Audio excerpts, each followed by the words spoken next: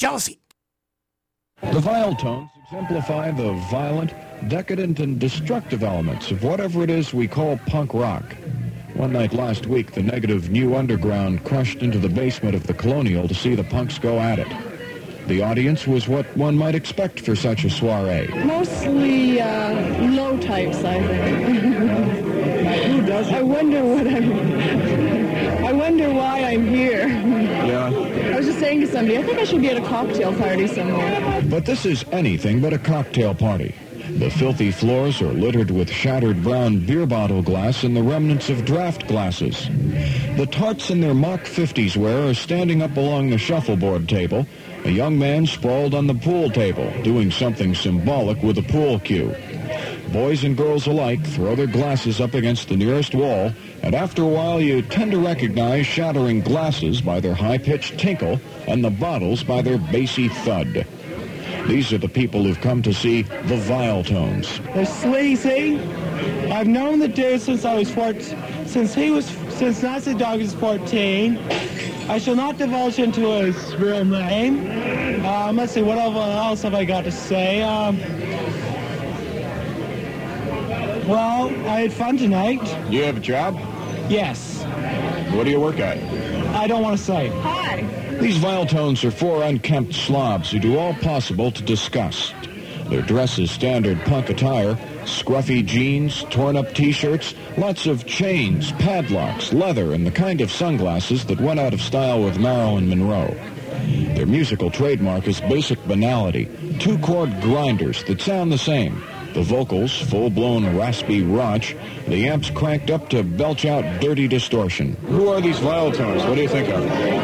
A little violent, but if you stay away from the front and dodge the beer bottles. And Really? They're flying up there, huh? yeah. What about the music? Oh, it's great. It's great. Very simplistic? Yeah. Animalistic.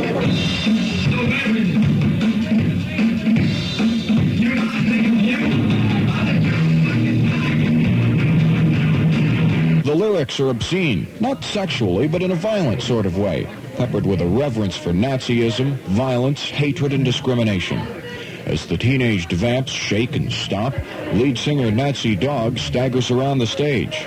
He shoves his microphone down into his crotch, pulls it out, and screams a little more. The Nazi Dog grabs a glass of beer, slurps some, throws the rest into the crowd, then smashes the glass on the mic stand. He's lurching now, clutching the glass and wounding himself. Blood is drawn and it streams across his chest.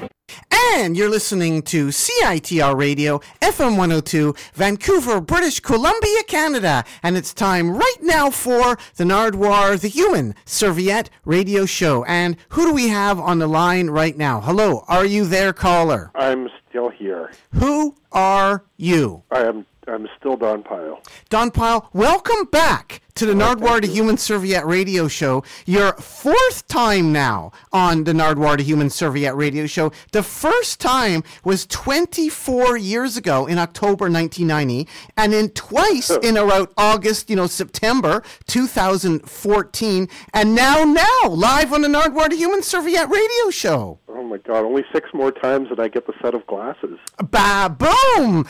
This is part 3 of the 2014 interview that I'm doing with you, Don Pyle. And this all started, I guess we should give a bit of background. How come this all started? Because you were bringing your slideshow to Vancouver. Maybe this is a little background. You could explain your slideshow that you were bringing to Vancouver, that's now left Vancouver and played other cities. And what was the initial approach to this interview? Your slideshow. Yes, I did a slideshow talk with photographs that I took, some of which are in my book, Trouble in the Camera Club, which is photos that I took in Toronto of the beginning of the punk rock scene from 1976 to about 1980. So I traveled around on a little tour and exhibited photos and did talks in each of the 4 cities that I went to, and one of them was Vancouver. Then I carried on to Seattle and Portland, and then ended up in Calgary. The slideshows are amazing, Don. I love the little tidbits of information that you parlay to the people. And one of the things that's sort of vaguely associated with the slideshows is a little information, and I'm going about the vile tones that was provided via a little radio documentary, a vague radio documentary. That's what we heard off the top there. What was going on there exactly in that radio documentary? We're going to hear a bit more at the end of the Nardwuar Human Survey Radio Show. In case people are wondering, what did we hear there to begin with? Well, there was a limited edition of the book of 250 copies that came with a 7-inch single, and the 7-inch has 2 audio pieces on it. In the book, I have a lot of like flyers, reproductions of flyers and badges and set lists and stuff like that, like all the kind of like the visual stuff that aesthetically, totally connects to the music, aesthetically and literally.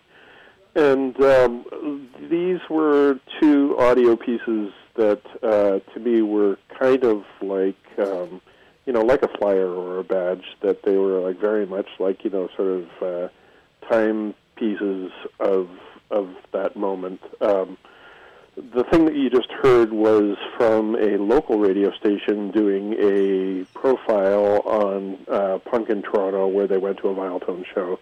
And, as you can hear, it's like totally ridiculous because the guy doing the interview sounds like a moron, and everybody who he interviews, is articulate and funny and interesting.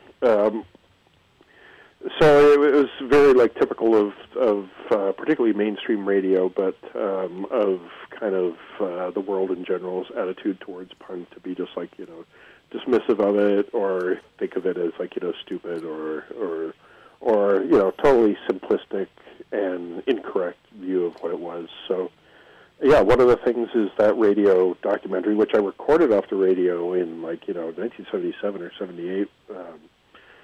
On my little Webcore tape recorder, and the other thing is a recording of the audience that I recorded at a Viletone show at the Hotel Isabella here in Toronto. I took my tape recorder and recorded 2 of their sets one night. So what's on the thing is like kind of like the just before their second set, like the sound of like the audience and them kind of like warming up, and you hear them interacting with the audience, and someone starts fighting with someone in the audience, and you hear a fight break up, and chairs flying and stuff like that. So rather than put like a piece of their music on the record, I wanted something that was like that you could hear the air, you could hear the sound of what that space and atmosphere felt like. Don Pyle, Toronto Punk, and we're speaking here to Don Pyle, author of Trouble at the Camera Club, and that's the URL that people can check out your book at too, right? Yeah, troubleinthecameraclub.com. .com. I was wondering about rare Toronto punk, the rarest Toronto punk. What don't you have? I was going to list a few things and just wondering if you have it and what can you tell the people about it. The Hate. There's something with like a Pierre Trudeau poster in it. Who are the Hate and the Pierre Trudeau poster? Well, the Hate were a band that they probably only played like 2 or 3 shows, and one of the guitar players from the Hate keeps writing to me, and because I wrote a flyer about them, he's like sending me recordings of new music that he's doing and saying that the Hate are going to reunite. If the Hate reunite, it's definitely not going to be the real Hate. People in the band, the guy who's contacted him, because the 2 in the band were the bass player, who everyone knew as Mr. Shit, this guy named Randy. Yeah, it's just his name kind of on the scene. And another guy named Angie, I think he called himself Angie Ignorant, and one who was like this, like a lot of the early shows, there were a lot of kind of like misfit sort of oddball people, and Angie was one of those people who just like was a little bit out of control too often, and would just do kind of anything. Like, he would tell us about this restaurant job that he had, that he'd like, piss into the soup when he was making it, and all that stuff. So Angie was the singer in the band, and Mr. Shit was the bass player, and they wanted to be like, the most offensive band ever. And, you know, that's a pretty big order these days for sure, because, you know, they've been topped so many times that what they did, you know, sounds just like totally like cute and sweet. Like Angie, I remember they played at this one place called the Turning Point. That's the only time I ever saw them, was playing twice at the Turning Point. And the Turning Point had this, like, you know, stage that was like about up to like waist height, kind of like the high waist, and in sort of like a T shape with this sort of like with, you know, the leg of the T sort of sticking out into the audience, sort of like a runway. Angie came out with a big poster of Pierre Trudeau in front of him, and he had a hole torn in where Pierre's mouth was, with his dick sticking through it, and came up to the edge of the stage and pissed out everybody who was like within reach. Of course, everybody leapt back.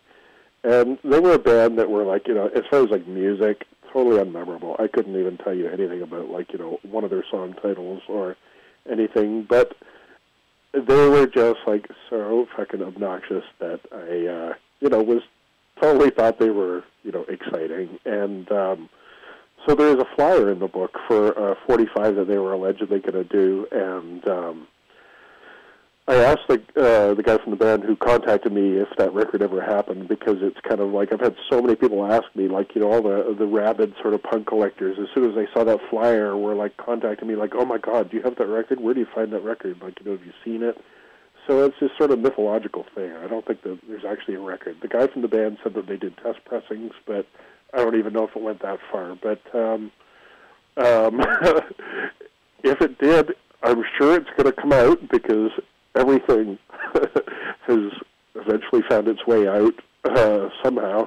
And a couple of people were like, you know, when I told them that apparently a master tape exists, they were kind of hot on the trail to try and acquire it. So who knows? One day maybe that Hate record really will come out. There are so many Toronto punk records that I didn't know about. And another one I want to ask you about was The Rage. Do you know the band The Rage? And was there a picture sleeve with it?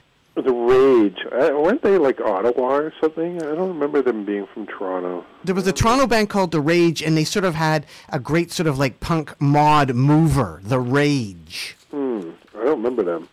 How about the Pelicans? The Pelicans? Or the Pedestrians? Oh, God, I don't know any of those bands. How about the Fictions? Well, I remember the Fictions, just sort of vaguely. These were all bands that were sort of, I think, kind of like, probably like sort of later, like, when I say later, I mean like 79, 80, like maybe into the 80s even. The Rage single, by the way, was on Rage Records, and it's I've Got Your Number backed with Stay, and it came out in 1981. Yeah. No, I don't even know that one. How about the Way Outs? You know the Way Outs, don't you? I do know the Way Outs, because I saw them a bunch of times, and the band that, the two bands that two of the guys from the Way Outs, you know, had before the Way Outs played with the band that I had, Crash Kills 5.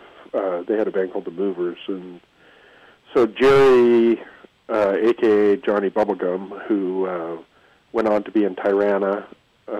Actually, I think it was after Tirana. Yeah, it was after Tirana. So he was in that band, and another guy named Mike Andrzejczyk, who was in, you know, lots of local bands. He's in a band now called Miracle Whip. And, of course, Cleve Anderson, who's, you know, been in and is still in almost every single band ever. You know, he was in Battered Wives at the time and Blue Rodeo, and he was in Tirana, and et cetera, and still plays with various people, including the Screwed, that are, you know, kind of like a sort of a punk karaoke band here. The Way Out 7-inch, do you have it? Oh, yes, I do. How about the Doppler Brothers, the Suspects, or the Androids?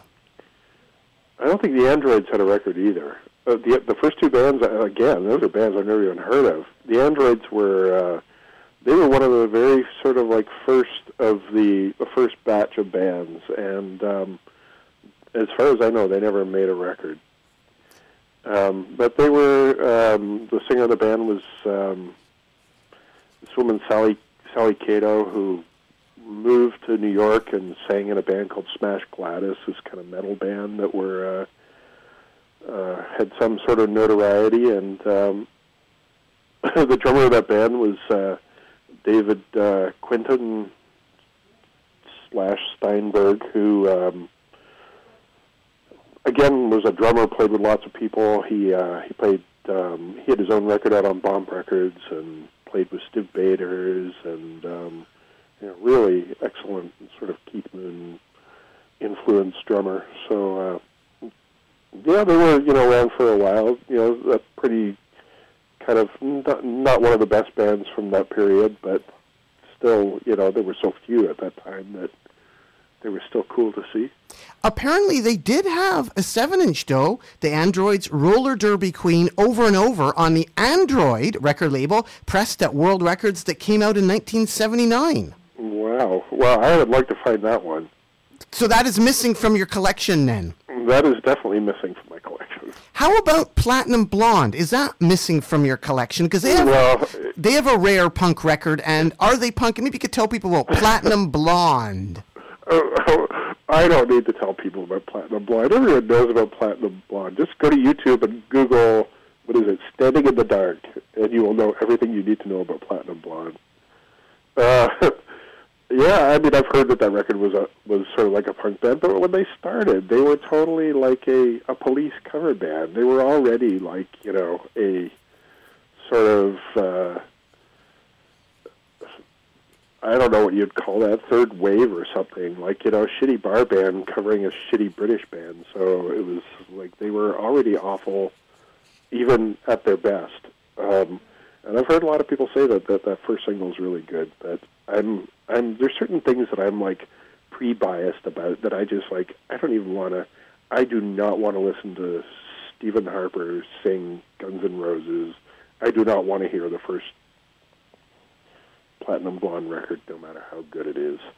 How about The Swindle? And we're here with Don Pyle, author of Trouble at the Camera Club, live here on the Nardwuar, the Human Soviet radio show, talking about Toronto punk rock, Toronto obscurities, Toronto. You are a Toronto expert, aren't you, Don? Well, I don't know if I would call myself a Toronto expert, but all the bands that you're asking about, these are all the bands that were kind of like, those are all the rarities now because they're the ones that nobody bought.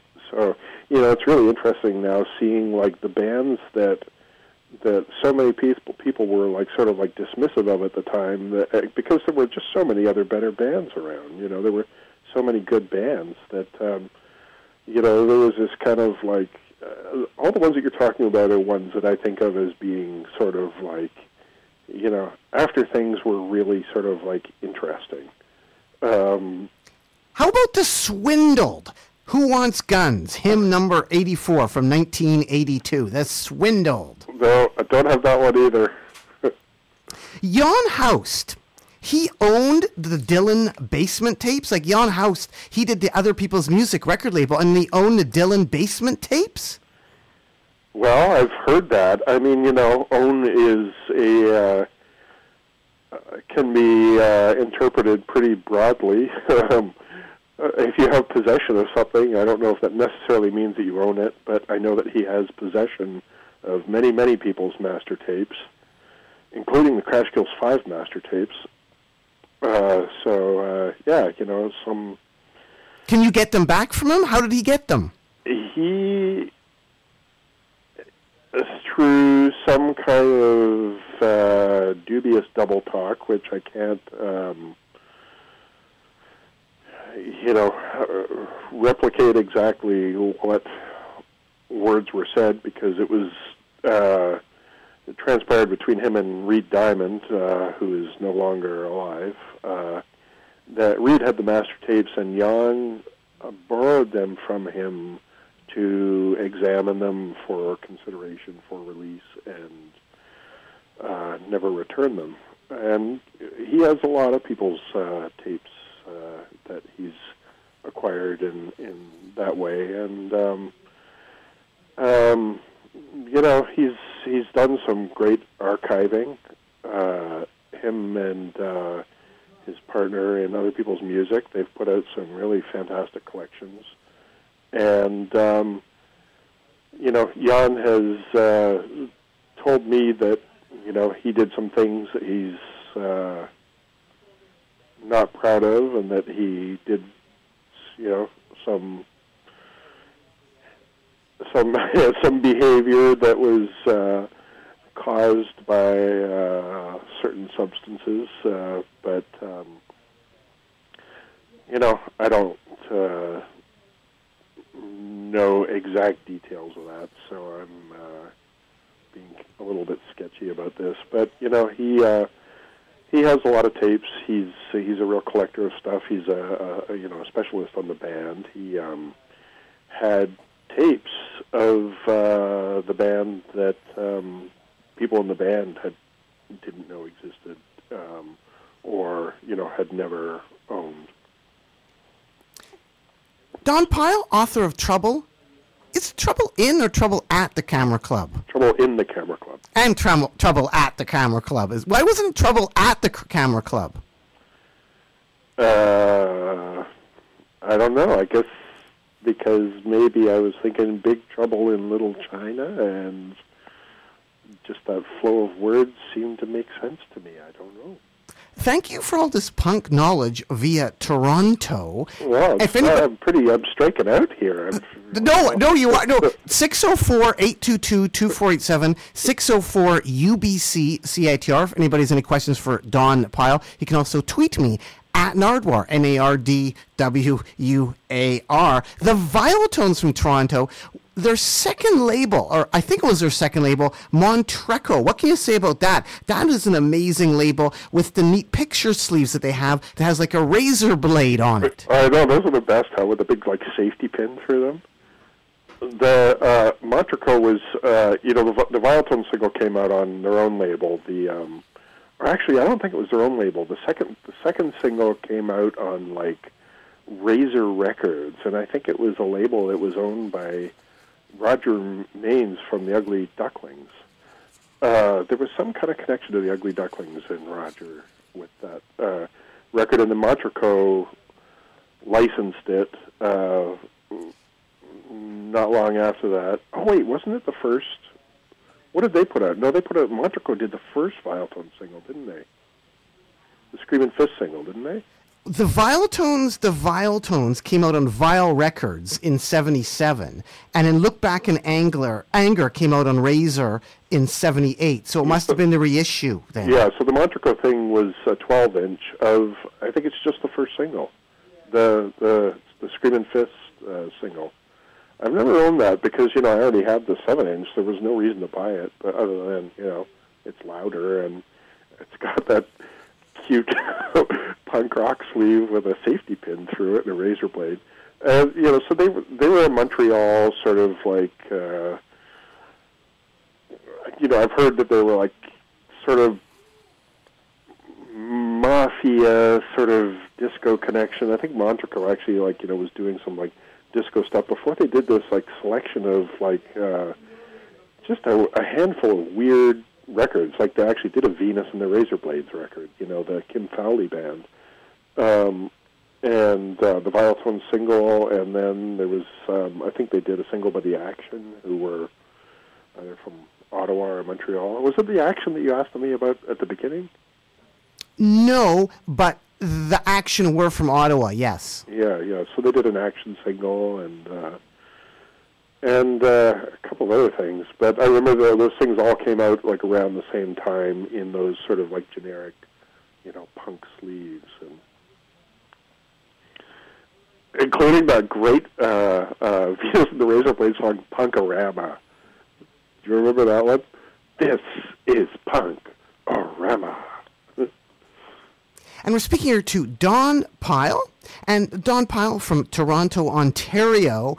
Toronto is not too far from Europe, a lot closer to Europe than Vancouver. And I noticed that some Toronto punk ended up on European labels. Like, for instance, Teenage Head had a German release for Tearing Me Apart. The Diodes LP was released in the Netherlands, and the Diodes LP was on 8-track and is selling right now on eBay for $200 if you want the 8-track of the Diodes LP from 1977. The Battered Wives LP ended in the Netherlands and Germany as well. Do you have these, the European issues of Toronto Punk? Was that all the Toronto Punk that got out there to Europe in the very early days? Oh, God, I don't know that any of those things came out in other countries. You know, like when the Diodes signed to CBS, they were signed by the Canadian label, but they were signed like CBS worldwide. So it was up to any territory to, you know, pick it up if they wanted to release it. But I didn't know that any of those bands had actually had releases overseas. So, no, I didn't know that any of those. You know, all the ones that I'm aware of are kind of things that have happened more recently, like, you know, that Diodes Live at the Alma Combo thing came out on Italian label Rave Up, you know, a few years ago, and more like reissue things. I didn't know that any of those bands, God, Battered Wives in Netherlands and Germany, the Diodes in the Netherlands, and the Teenage Head, a 7-inch on a German label for Tearing Me Apart. And we have a caller now. Caller, go ahead to Don Pyle. Go ahead, caller. Yes, hello. I've been enjoying your show so far this speaking. I feel real nostalgic for the time and era that you're discussing. Much so, I'm going to have to start weeping if I don't make the call. My question is, there's been some discussion of Rob Ford, the mayor of Toronto. Seemed like he was in some sort of band or some sort of early, not pre-sort of disco industrial band. He and his brother started, and then just is there truth to this rumor? And I'll take my question off the air. Thank you. Caller, doot-doo-loot-doo. Oh, doot-doot. Did you get that at all, Don Pyle? I couldn't really understand what he was saying. The caller was wondering about the early exploits of Rob Ford and if him and his brother were in a punk band. Oh, Jesus. If they were if they were in a punk band, it was probably one of those ones that you listed earlier. That, you know, the sort of 1982 ones. By the time it reached, you know, the sort of the suburban sort of when suburban jocks were doing punk bands, you know. So those guys were suburban jocks at that time. So I have never heard that they had a punk band. Those guys are too conservative, although you never know. Lots of punks I know turned into be very conservative. Don Pyle, Cheap Trick at Maple Leaf Gardens. You had no trouble to bring in your camera for that? The photos that I have are from Massey Hall, not from Maple Leaf Gardens. Oh, okay. I thought it would have been a trouble even to get in there with the camera. No, you know, it wasn't really until, you know, the 80s that cameras started, like, not being allowed. I mean, there was never ever an issue before that, like, you know, of taking cameras in. But, you know, as time has gone by, like, you know, now it's like, you know, you have to go through, oh my God, when Cat Stevens was just here, you had to go through a body scanner. So, you know, security gets tighter and tighter at shows, and they're more and more strict about various things, and cameras are mostly not allowed. Although, you know, how do they stop people now? Now everybody's videotaping everything on their phones, so there was a rule that has sort of gone the way of, well, fallen by the wayside as technology sort of caught up to things to sort of make that irrelevant. You couldn't take cameras into shows. But, yeah, I remember it was like sometime in the 80s when they started. I remember the first time, actually, that I went to, it was Massey Hall, where I had my camera confiscated at the door when they had, like, instated this rule that you couldn't take photographs there. And so, you know, they took my camera and checked it, and I couldn't get it back until the end of the show. Don Pyle, the 1960s scene, did the Ugly Ducklings get the respect they deserve? Because you mentioned there, Roger Main was sort of involved with the second Viletones EP. Nazi Dog, I think, was in bands, you know, pre-Viletones. And on that CBC documentary, the Viletones are quoted as saying, you know, they love Tommy James and the Shondells. Uh-huh.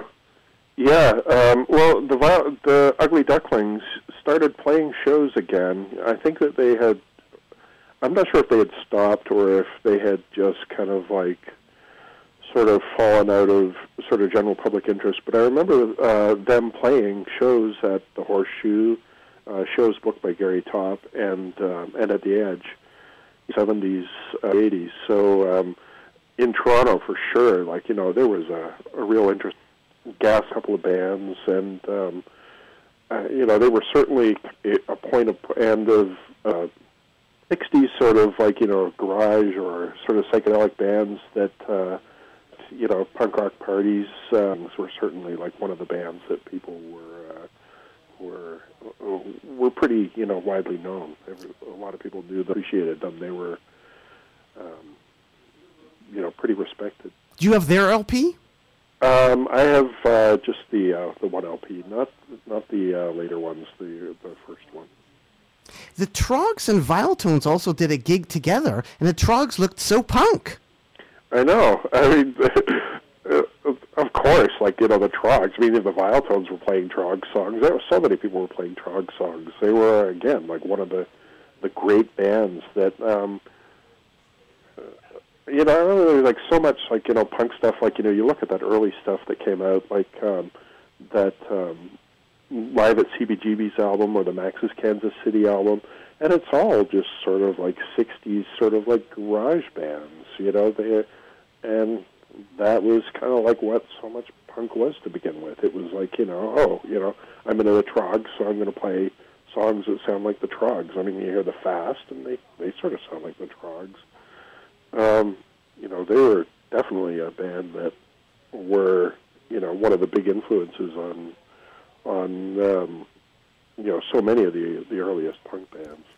How big did the Viletones think they could be? That's such a funny question to even like consider an answer to, because I think it was kind of like there's so many contradictions with them. There's so many kind of counters to every sort of like claim they make or dream they had, where it was like, the Viletones, who knows, they could have been huge, or maybe they were just destined to have the place they have now. But they were a band, I think, with like really big ambitions, but had too many other things that were more important that got in the way of all those things. And I don't know, have you seen that last Pogo Jumps Again film? I've seen bits of it. Yeah, I mean, it's a brilliant film. If anyone is interested in that period, regardless, whether you're interested in Toronto or not, like, I've seen documentaries from lots of different punk scenes around the world, and the one that Colin Brunton made about Toronto is easily one of the best, if not the best. It's such a good film. It's so thorough in covering like all of the Toronto bands that begin with, but also kind of like documents quite accurately from what my experience was, because it was all the same things that I was into and all the same places I was going to from before punk rock happened, like coming out of rep theaters and sort of like garage rock. Anyway, in that. Sorry, I forgot what your question was, because it was something that... it was how big do you think the Viletones could be? And yes, that movie is totally amazing. Yeah,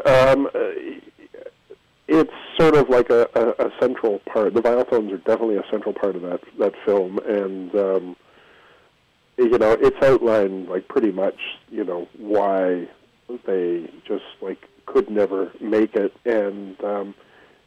drugs and alcohol are named, but insecurity is another one that is really kind of pointed at. And, with there was a lot of, like, destructiveness when the Viletones had, like, some kind of break. They would do something to kind of, like, basically undo that. And, Leckie claims to have done a lot of that with intention to sort of maintain their...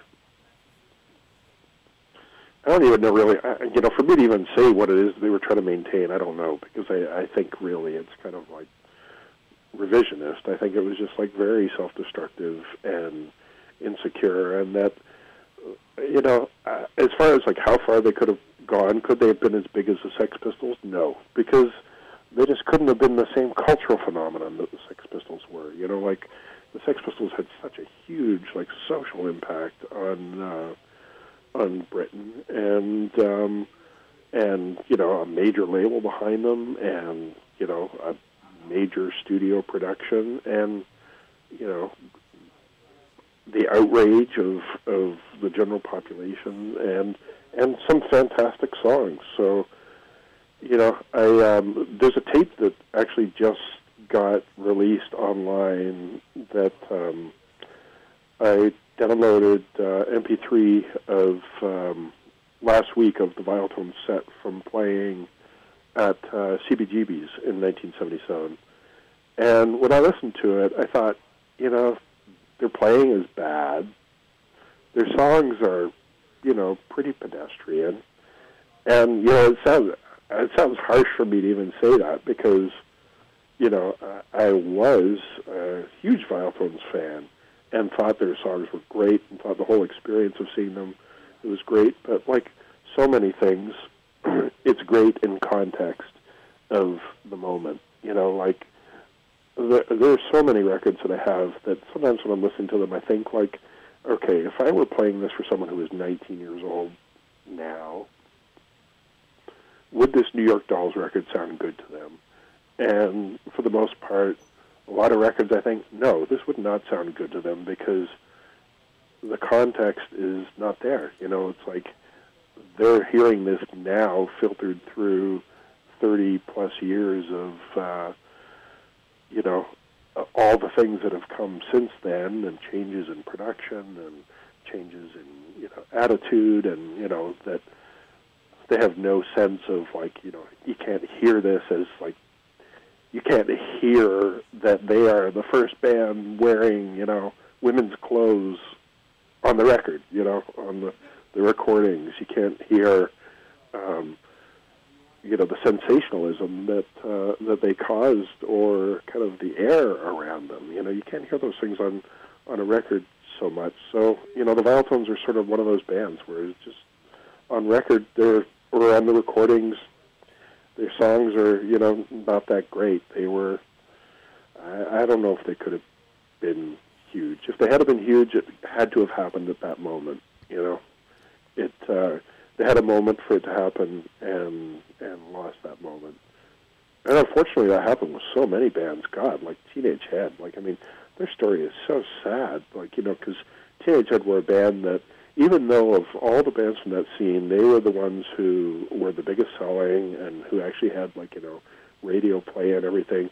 I remember, like, that they were going down to New York to do this big showcase for American labels, and Gord Lewis broke his back. They had an accident, and Gord broke his back. And I remember they had, like, David Bendeth playing with them for a while, and that just, like, was so wrong. Like, David Bendeth was someone who just did not fit into kind of... Oh, his nickname was David Band Death. I'd never heard that one before. But, he was, like, sort of, like, part of the establishment already, and he was, like, there was nothing, like, new and exciting about him like there was about Teenage Head. And, who knows? If they had gone down there and been signed, their whole fate could have been different. But instead, they had David Bendeth fill in, who was not, not even a fraction of as charismatic as Gord Lewis, and Teenage Head actually had great songs, so, they could have been a big band. They should have been more popular, all over the place. But, the bands that were really good are certainly, like, getting their due. I mean, there's all kinds of collectible stuff, but, obviously collectible doesn't, equate that it's a fantastic record. It just means it's desirable. But, all over the world, I see bands covering Teenage Head songs, a couple of months ago, I was watching, a friend sent me a link to a band in Japan that were doing them, and of course, Needles Pins did a 45 of Picture My Face, and lots of people have done Teenage Head songs. They were certainly like one of the bands that were really great from that time. And we're speaking here to Don Pyle, author of Trouble in the Camera Club, an amazing collection of punk rock photos, and also, Don, from Shadowy Men on a Shadowy Planet. And I love this gig that happened way back when, your band, Shadowy Men in a Shadowy Planet, from a Shadowy Planet, versus the Melvins. The Shadowy Men Melvins gig. The lightest band in the world versus the heaviest band in the world. Wasn't that the subtitle for the battle? I don't think so. We were in Olympia, Washington, which is the home of the Fleetwoods. And I would say the Fleetwoods have beat us hands down for the lightest band in the world. That was certainly like, at that time, I'd never heard the Melvins. I kind of knew who they were and that, but there we were playing together in Olympia, Washington. What do you remember about that gig? Was it light versus heavy? No, it didn't feel that way. It felt like everything was kind of like light, or I wouldn't say light. I mean, it was just like a day of kind of like rock music. It was like, an afternoon in the park, next to a lake at the bottom of the Capitol Hill there in downtown Olympia. We were playing at the International Pop Underground Festival, which was one of the very few festival situations that we played at, but, totally unlike anything that is packaged as a festival, on kind of a larger scale now. It was, a 5-day thing put on by K Records, and we kind of developed, we ended up having all these, Shadowy Men had these, friendships in different places in the States, the Pacific Northwest particularly, and Chicago. And we just somehow connected with bands and people in those areas, and in Pacific Northwest, Beat Happening and Girl Trouble were two of the bands that we became really good friends with and that we played lots of shows with. And so Kay, put out one of the Shadowy Men singles and invited us to come out and play at that festival. And the very first time, actually, that we went out west, we went and played Olympia. It was like this very kind of like weird coincidence where I had read a review in a magazine for a Beat Happening record. It was their second album. And I was in Ann Arbor and saw it in the store and bought it. And when I got home from Ann Arbor, there was a letter addressed to Shadowy Men from Calvin Johnson saying, hey, I have this band, and, we should do some shows together, and I think you're really great and everything. So Calvin wrote to me as I was buying a Beat Happening album. So, so we went out there and played at that thing, and what I remember most about that show was our set and some of the various people that were there, and just like what fun it was. I mean, the whole festival was fantastic, but we arrived there with no equipment because we didn't have permits or anything like that, and Calvin was totally like, yeah, we'll get equipment for you, no problem, just don't worry about it. And as is sort of the way Calvin does things, it's like we get there, it's like, okay, where's the equipment? Well, okay, let me see what I can do. So at showtime, I still didn't have a drum kit. And I remember, kind of standing there waiting to play and being sort of uptight about not having a drum kit to play on. And seeing, kind of 2 blocks away, seeing someone, coming down the street with a bass drum over their head and then like making their way through the crowd at the show, and then sort of plonking it on the stage. And it was, I forget what her name is. It was Toby Vale, the drummer in Bratmobile, but it was Bratmobile loaned me their drum kit. And I remember that it was like a broken drum kit, and that it just kept falling apart while I was playing. Legs were falling off of it. The bass drum was rolling away. And so these various people that were in the audience were, you know, kind of like coming up on stage and reaching up on stage and kind of like helping, like put the kit back together or fix the legs or whatever as we were playing. And a lot of those people are people that we ended up, like, you know, being friends with. So it was like people from Girl Trouble and the Fastbacks and Young Fresh Fellows, you know, and other bands that we, you know, became friends with and played lots of shows with. So it was,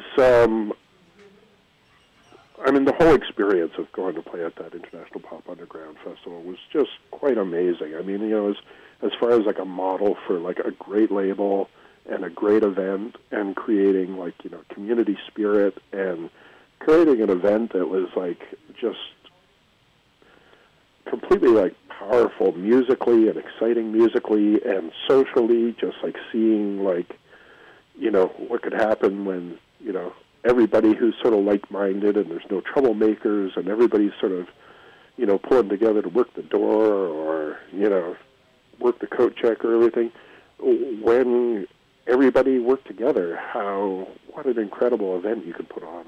And that was, you know, what the IPU was like. So our whole time there was like totally colored by the whole week, not just our own show. But the Melvins were certainly, they were like one of the sort of like the least memorable parts of that week for me. I mean, you know, seeing the Fastbacks and the Mummies and Girl Trouble and the Headcoats and,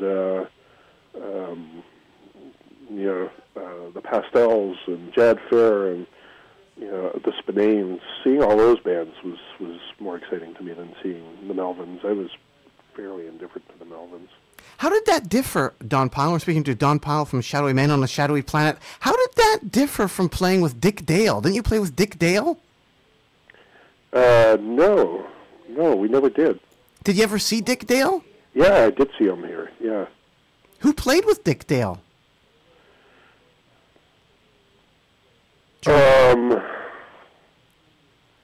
I've forgotten, but I did know. I guess I was just curious if every time kind of a surfish band, I know you didn't always like that term, surfish band, came through Toronto, if you got the call to open. Not really, no. You know, and as far as like not liking the term, I kind of feel like the whole sort of like we're not a surf band thing, like even calling that song we did a song that called We're Not a Fucking Surf Band.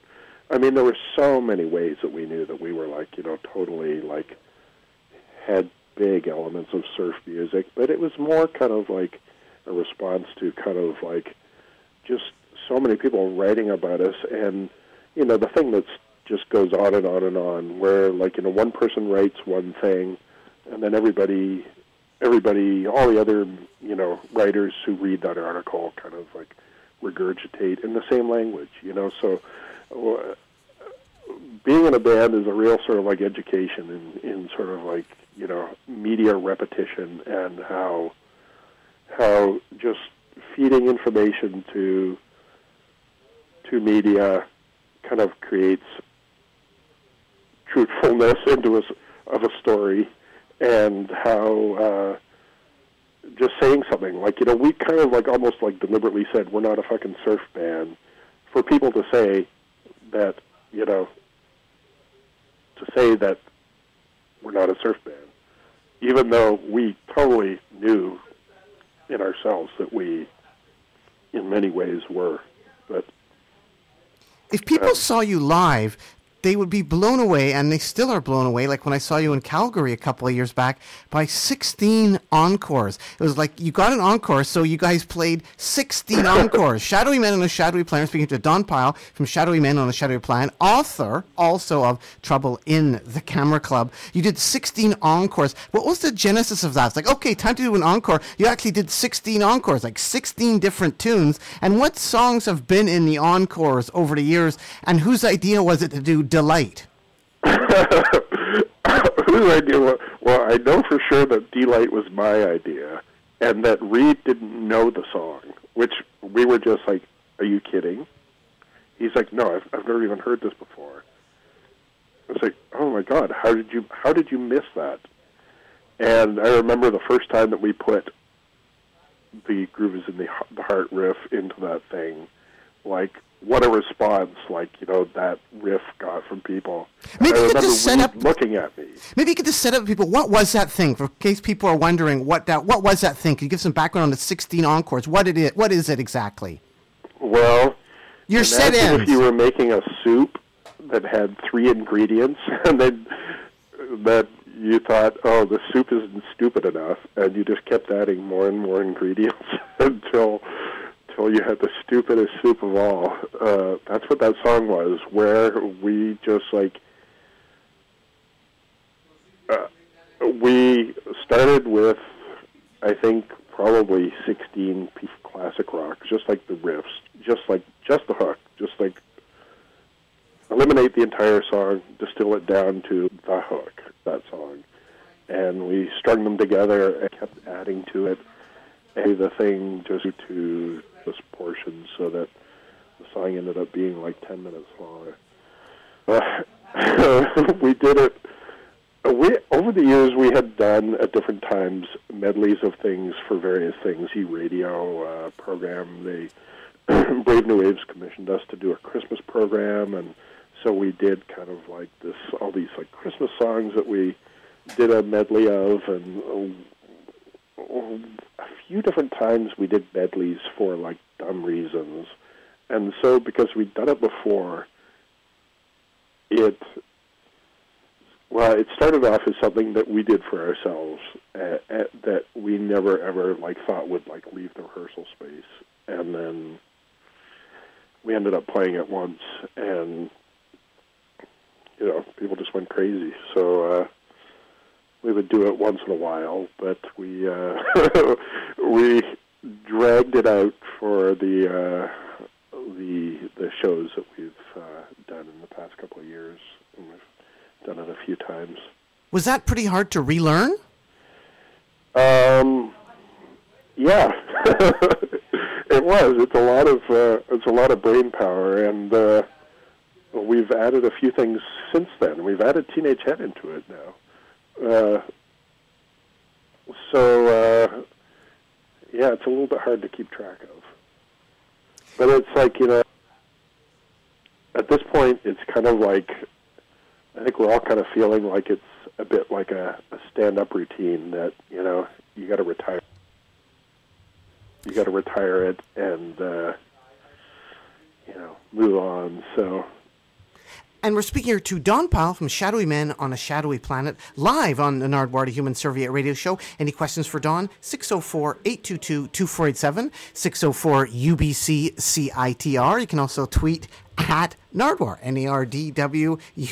Nardwuar. For Shadowy Men on a Shadowy Planet, royalty checks.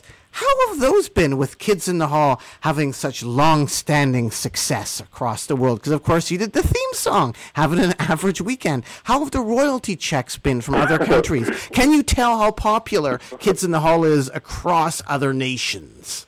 Well, I would say that they're not so popular across other nations.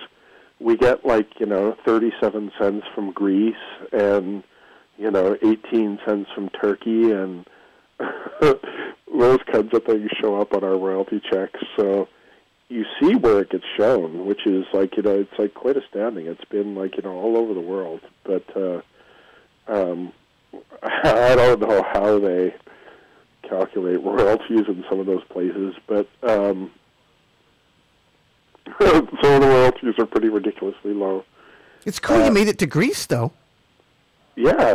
I mean, and they were actually like translating the shows. Imagine seeing that like with dubbing.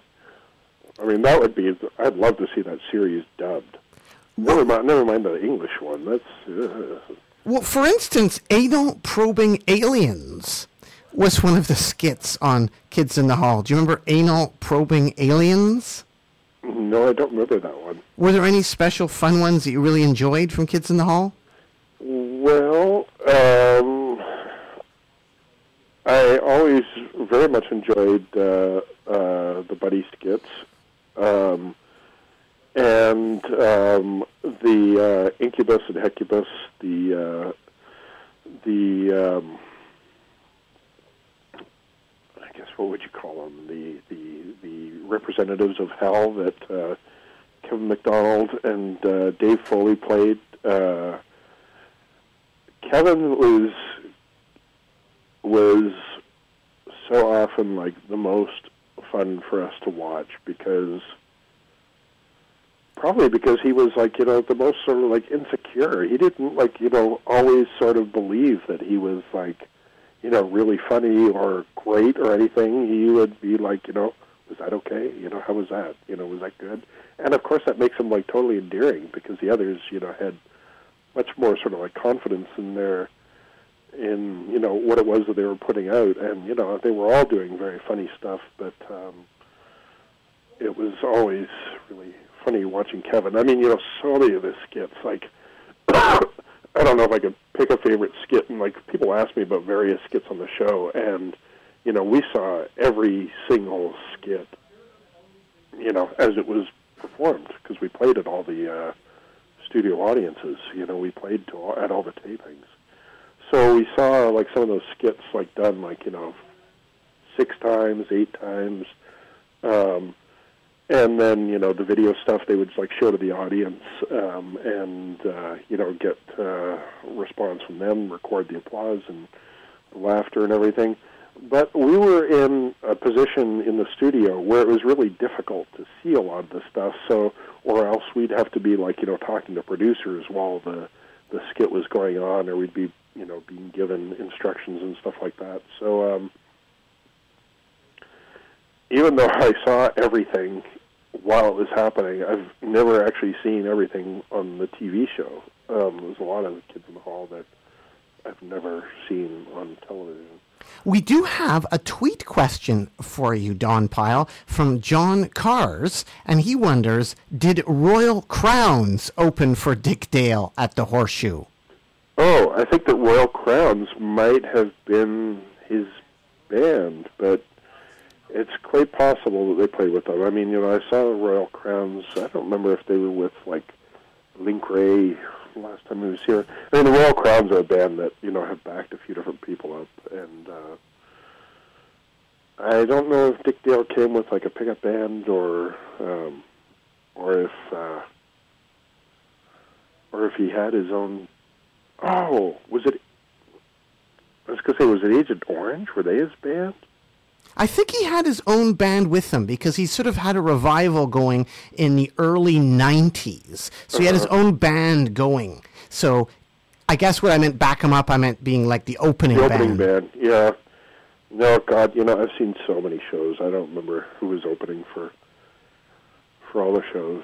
Well, thank you anyways, John Cars, for that tweet question to Don Pyle, author of Trouble in the Camera Club, and also from Shadowy Men on a Shadowy Planet. Now, that was mentioned right there, if I'm looking at the tweet, the place known as the Horseshoe Tavern. But I was wondering, another venue, Larry's Hideaway. I had learned that Slayer learned to hot knife at Larry's Hideaway. Did you do any hot knifing at Larry's Hideaway? What was it like playing Larry's Hideaway in Toronto? No, actually, I've probably only done hot knives like 3 times in my life, and none of them were at Larry's Hideaway. Larry's Hideaway was a dump. There's a lot of kind of like romanticism about that place, but it was, it was a kind of like a flophouse sort of hotel. It was filled with cockroaches, and quite run down, but it was also sort of a neat building, in a neat place. It was this hotel that was like basically in a park. The block where it is, there's a church, and then Larry's Hideaway was there in this, park where Allen Gardens is. And where the building used to be, you can still see this rectangle of trees that surrounded the place. So it's kind of like this ghost building there. But Larry's was one of the sort of after punk started rolling, and it was one of the places that had lots of different kinds of bands playing at it, and it was. It was just sort of one of those places that, in the search for new places to play, that Larry's, became one of the places to play. And then Teenage Head's management were booking it for a while and calling it Headspace. And, it was in a basement and low ceilings. And, I certainly saw some fantastic shows there, but it certainly was not one of my favorite places in town. But Shadowy Men did one of our first shows there, opening for Husker Du. I saw Gary Glitter there, Wayne Kramer, Specimen, Bauhaus,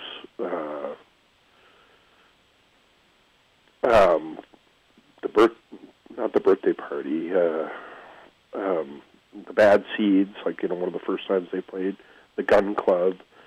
They had a lot of great stuff play there, but it was one of those places where, it was the people who worked there and the whole atmosphere, they were pretty disinterested in the place. It was just a space, one of the spaces that bands played at. There wasn't anything that was kind of particularly great about that place. We have another tweet question for you, Don Pyle, from Heart Fan. And Heart Fan was wondering, do you know Arthur Fogel of Live Nation, who started in bands in Toronto in the 70s and now does U2? Now does U2? Booking them? Yeah. Well, I've heard his name before. I've seen his name. He's one of the music biz people who've been around forever, so I have no idea about him playing in bands, but he's someone whose name I've seen in connection to music promotion for years and years and years. Did you ever see the Blues Brothers around? Because Dan Aykroyd liked the Violtones. I never saw, you'd see Dan Aykroyd at the Horseshoe, because, he was involved somehow with the Horseshoe and with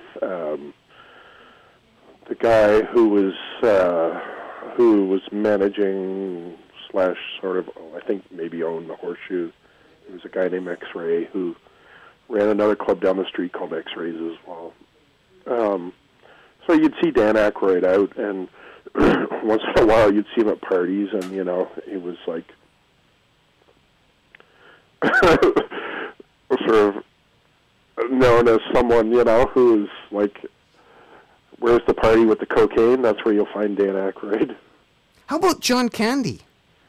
I never saw John Candy out. Where can people see you in movies? Are you in the Crash and Burn movie? The Crash and Burn movie? I do not see myself in that film, no. How about The Last Pogo? Are you in the original Last Pogo? No, I am not in the original Last Pogo. I was at the Last Pogo, at the show, the original Last Pogo, and it's funny because, I see, shots of the audience, and so many of the people that are at the front at the show there are people who came into the scene, particularly connected to the Violtones, around, that time, 1978. There were kind of gangs coming into the punk scene, and these kind of people that were attracted to the scene because they wanted to be violent and they wanted to fight and they wanted to start fights. And I see a lot of those people in that film, and it really kind of leaves me with a bad taste, because they were, I see a lot of the people who really transformed the scene into something that was like, so different and, negative compared to how much, fun and community-minded and cooperative and there was a real feeling of unity, I think, amongst people, and kind of friendship and kinship for sure, because it was a smaller group of people who were all kind of like into sort of like similar, some kind of like commonality thing that was much more about the music and about having, having fun or exploring new ideas. Things that were just like a lot more positive than wanting to go to a show to bust heads. So the whole Last Pogo, the event, and that particular time, it was like, it was a real like kind of like time when that scene was kind of like, it was really like the original scene was over, and this was kind of like, kind of a sort of like whole different crop of people with a whole different idea. There were a lot of people that were coming who had sort of bought into the idea of what punk was, that the media was presenting, and that, sort of more cartoonish figures like Sid Vicious were presenting, that it was dumb, or that it was, violent. So, those, being dumb was certainly like part of some of the greatest, punk records ever made, but there was also a real intelligence to so many things that came out of that movement that, was sort of, I don't know, it was a real time of change, and where things were changing to included a lot of negative factors at that time. So the Last Pogo event was something that was not great to me. You look at that Last Pogo record, and it's like, the Secrets weren't a very good band. It was like they came out of this thing that was, the Diodes and the Violtones that were, in many ways sort of conventional rock, but they were also like, really exploring new things, and it was all very new feeling. And then they started the Secrets, which was kind of like more sort of like good-timey rock and roll band.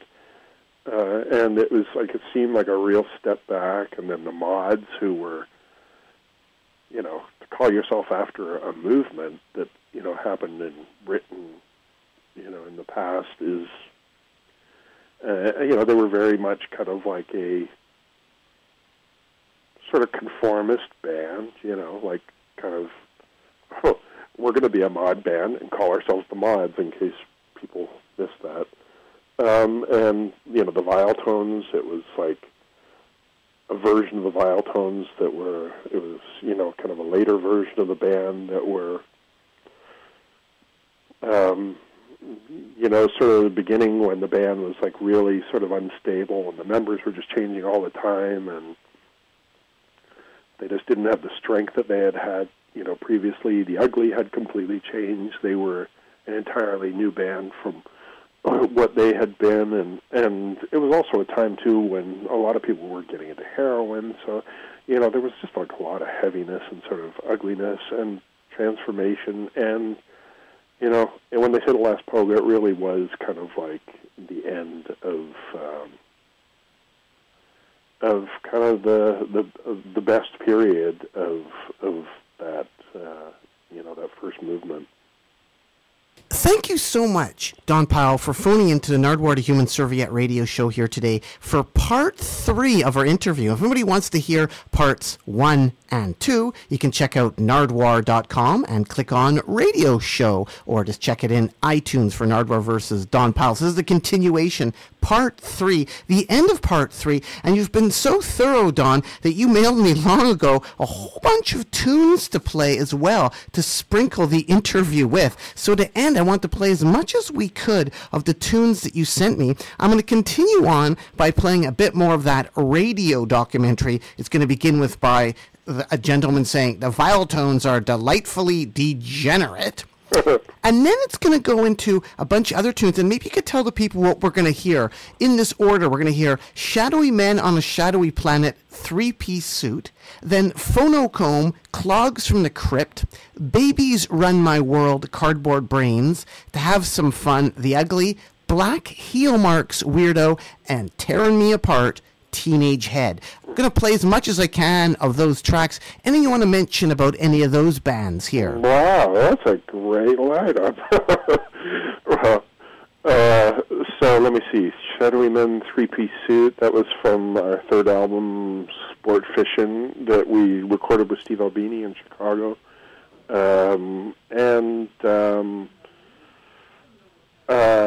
Phonocomb, Clogs from the Crypt. Yeah, that's the band that Reed and I had after Shadowy Men with Dallas Good, who is in the Sadies and who now plays bass in Shadowy Men, and also Beverly Breckenridge, who was in Fifth Column, who I played with in Fifth Column.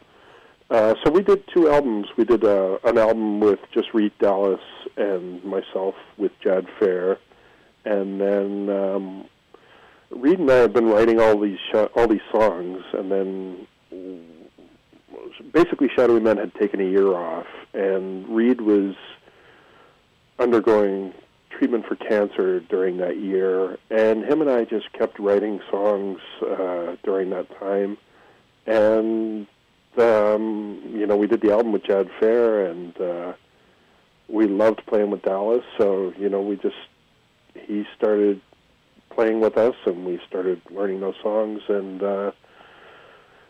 then we got a show, and 2 weeks before the show, we thought, this song would sound better with a bass player, so maybe we should ask Beverly to play with us. So we asked Beverly to play on a couple of songs, and of course, a band with 2 guitars and drums with no bass, it sounded better with a bass, so she ended up playing the whole show with us and learning all of our songs in just 2 weeks. So we did that album that came out on Quarter Stick, the label, the Touch and Go label. Also, let me see, is an album that I put out there. That's half the album is done with Bill Henderson, the Big Kahuna, and both of them are from the Tacoma, Washington band. So the song you're going to play, Weirdo, is with Kurt and Bill from Girl Trouble. Babies Run My World, that's from the last Pogo thing. Cardboard Brains, one of the kind of the weird sort of art bands that were, around in the punk scene that they released, a fair bit of stuff. They had a 7-inch single, a 12-inch single. There was a compilation CD that came out years later. They're on that last Pogo thing, and they were quite a good band. And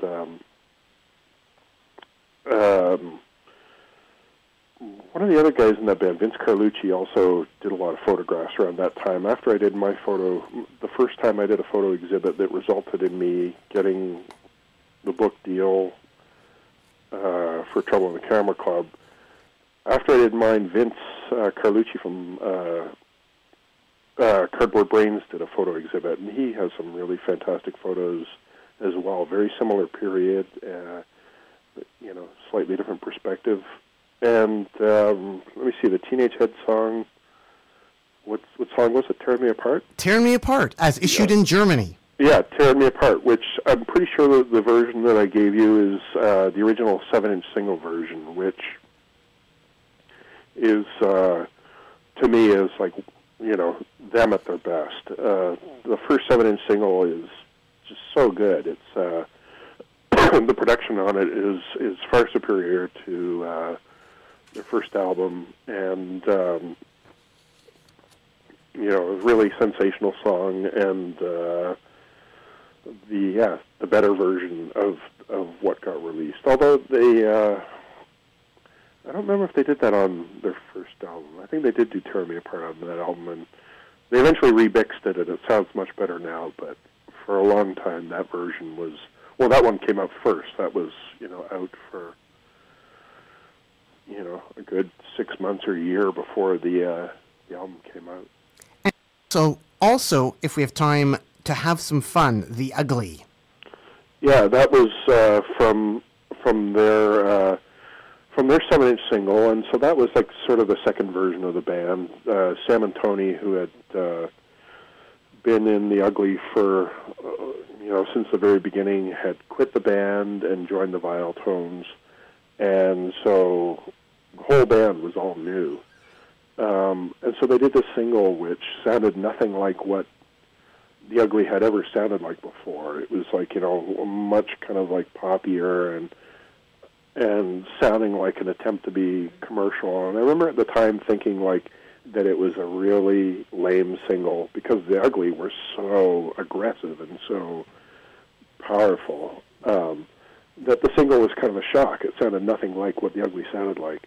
In retrospect, I think the record's fantastic. I think it's a really, really good record. But, my expectations of it when it came out, I didn't hear it as being a really good record. But that's from their one and only 7-inch single. And, again, another band that Jan House, you were talking about earlier, his punk Hall of Fame series of CDs, he eventually put out a compilation of The Ugly that is also quite good. But I think that single might even be on that compilation. I'm not quite sure, but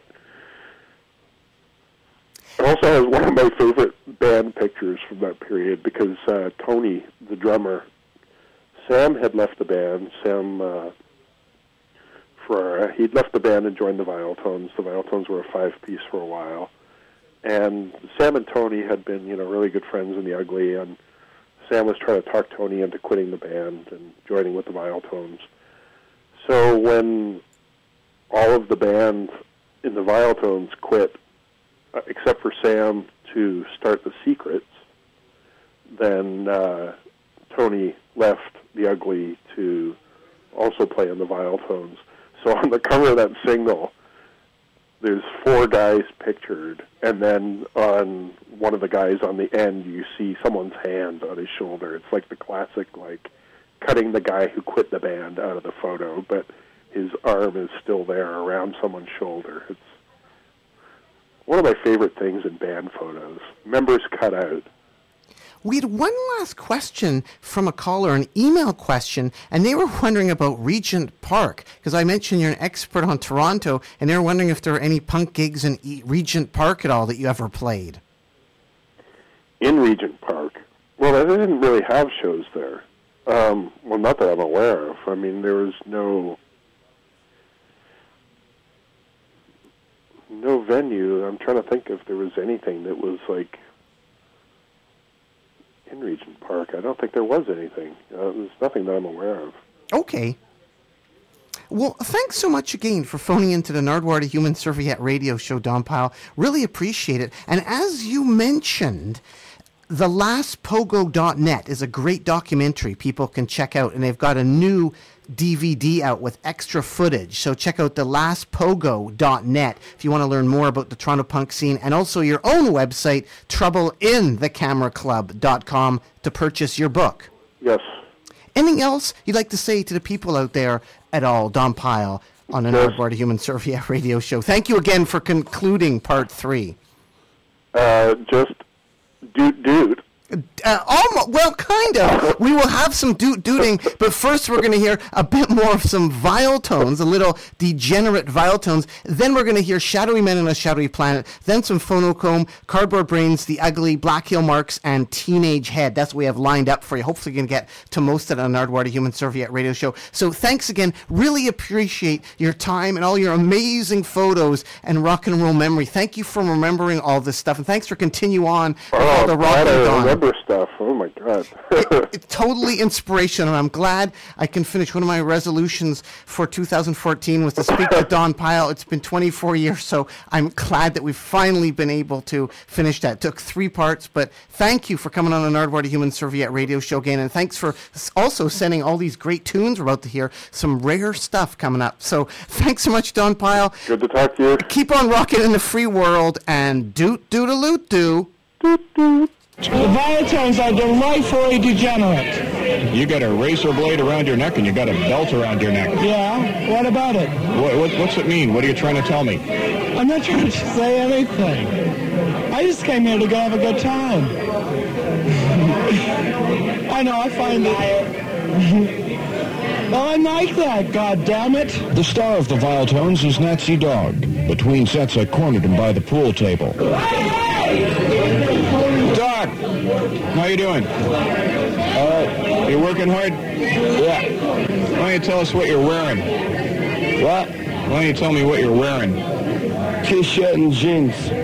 Yeah, and any accessories, any jewelry, or? Yeah, I'm wearing a dog collar and some safety pins. And a razor blade, because I think it looks cool. Yeah, what about this T-shirt? Looks like it's seen better days. It's got a swastika on it. I just like the swastika, that's all. Yeah? You like Jewish people? Do you? Yeah.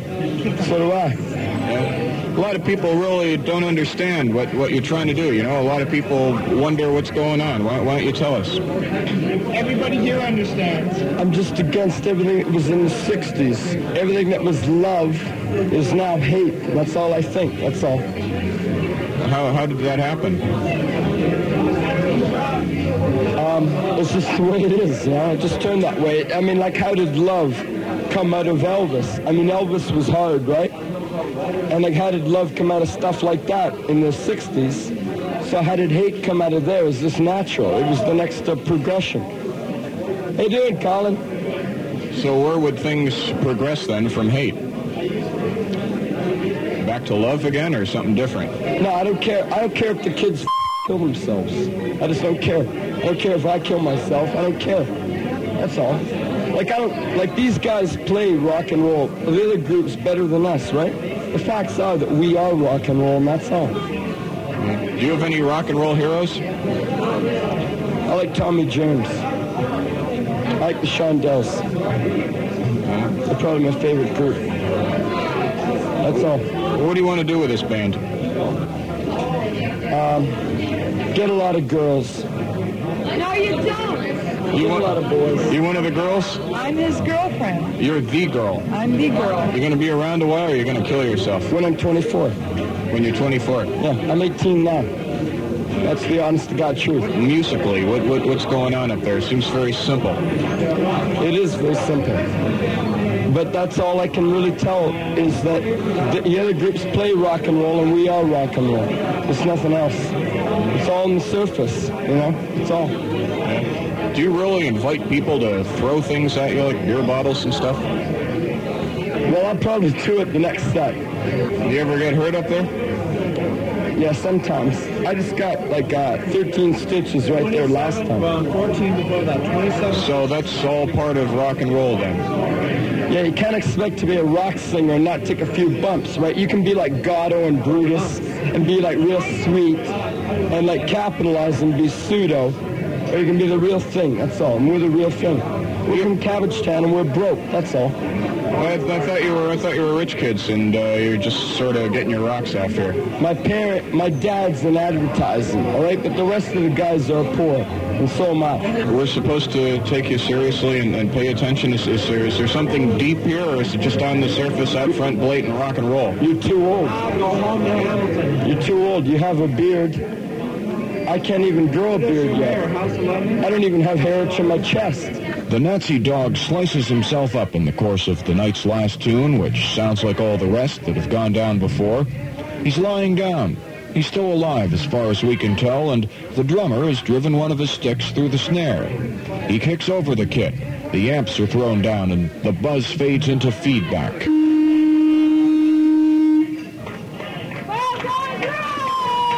And that's it for the Vile Tones, a pretentious and precocious collection of curious youngsters who probably don't take themselves very seriously. The lights come on and the girls with the lipstick are tumbling towards the door. Up on Yonge Street, a young man's carrying his partners had a pint too many. It's rainy, the streets are shiny, and the neon glares among the late-night punks shuffling off towards the subway and home to the suburbs.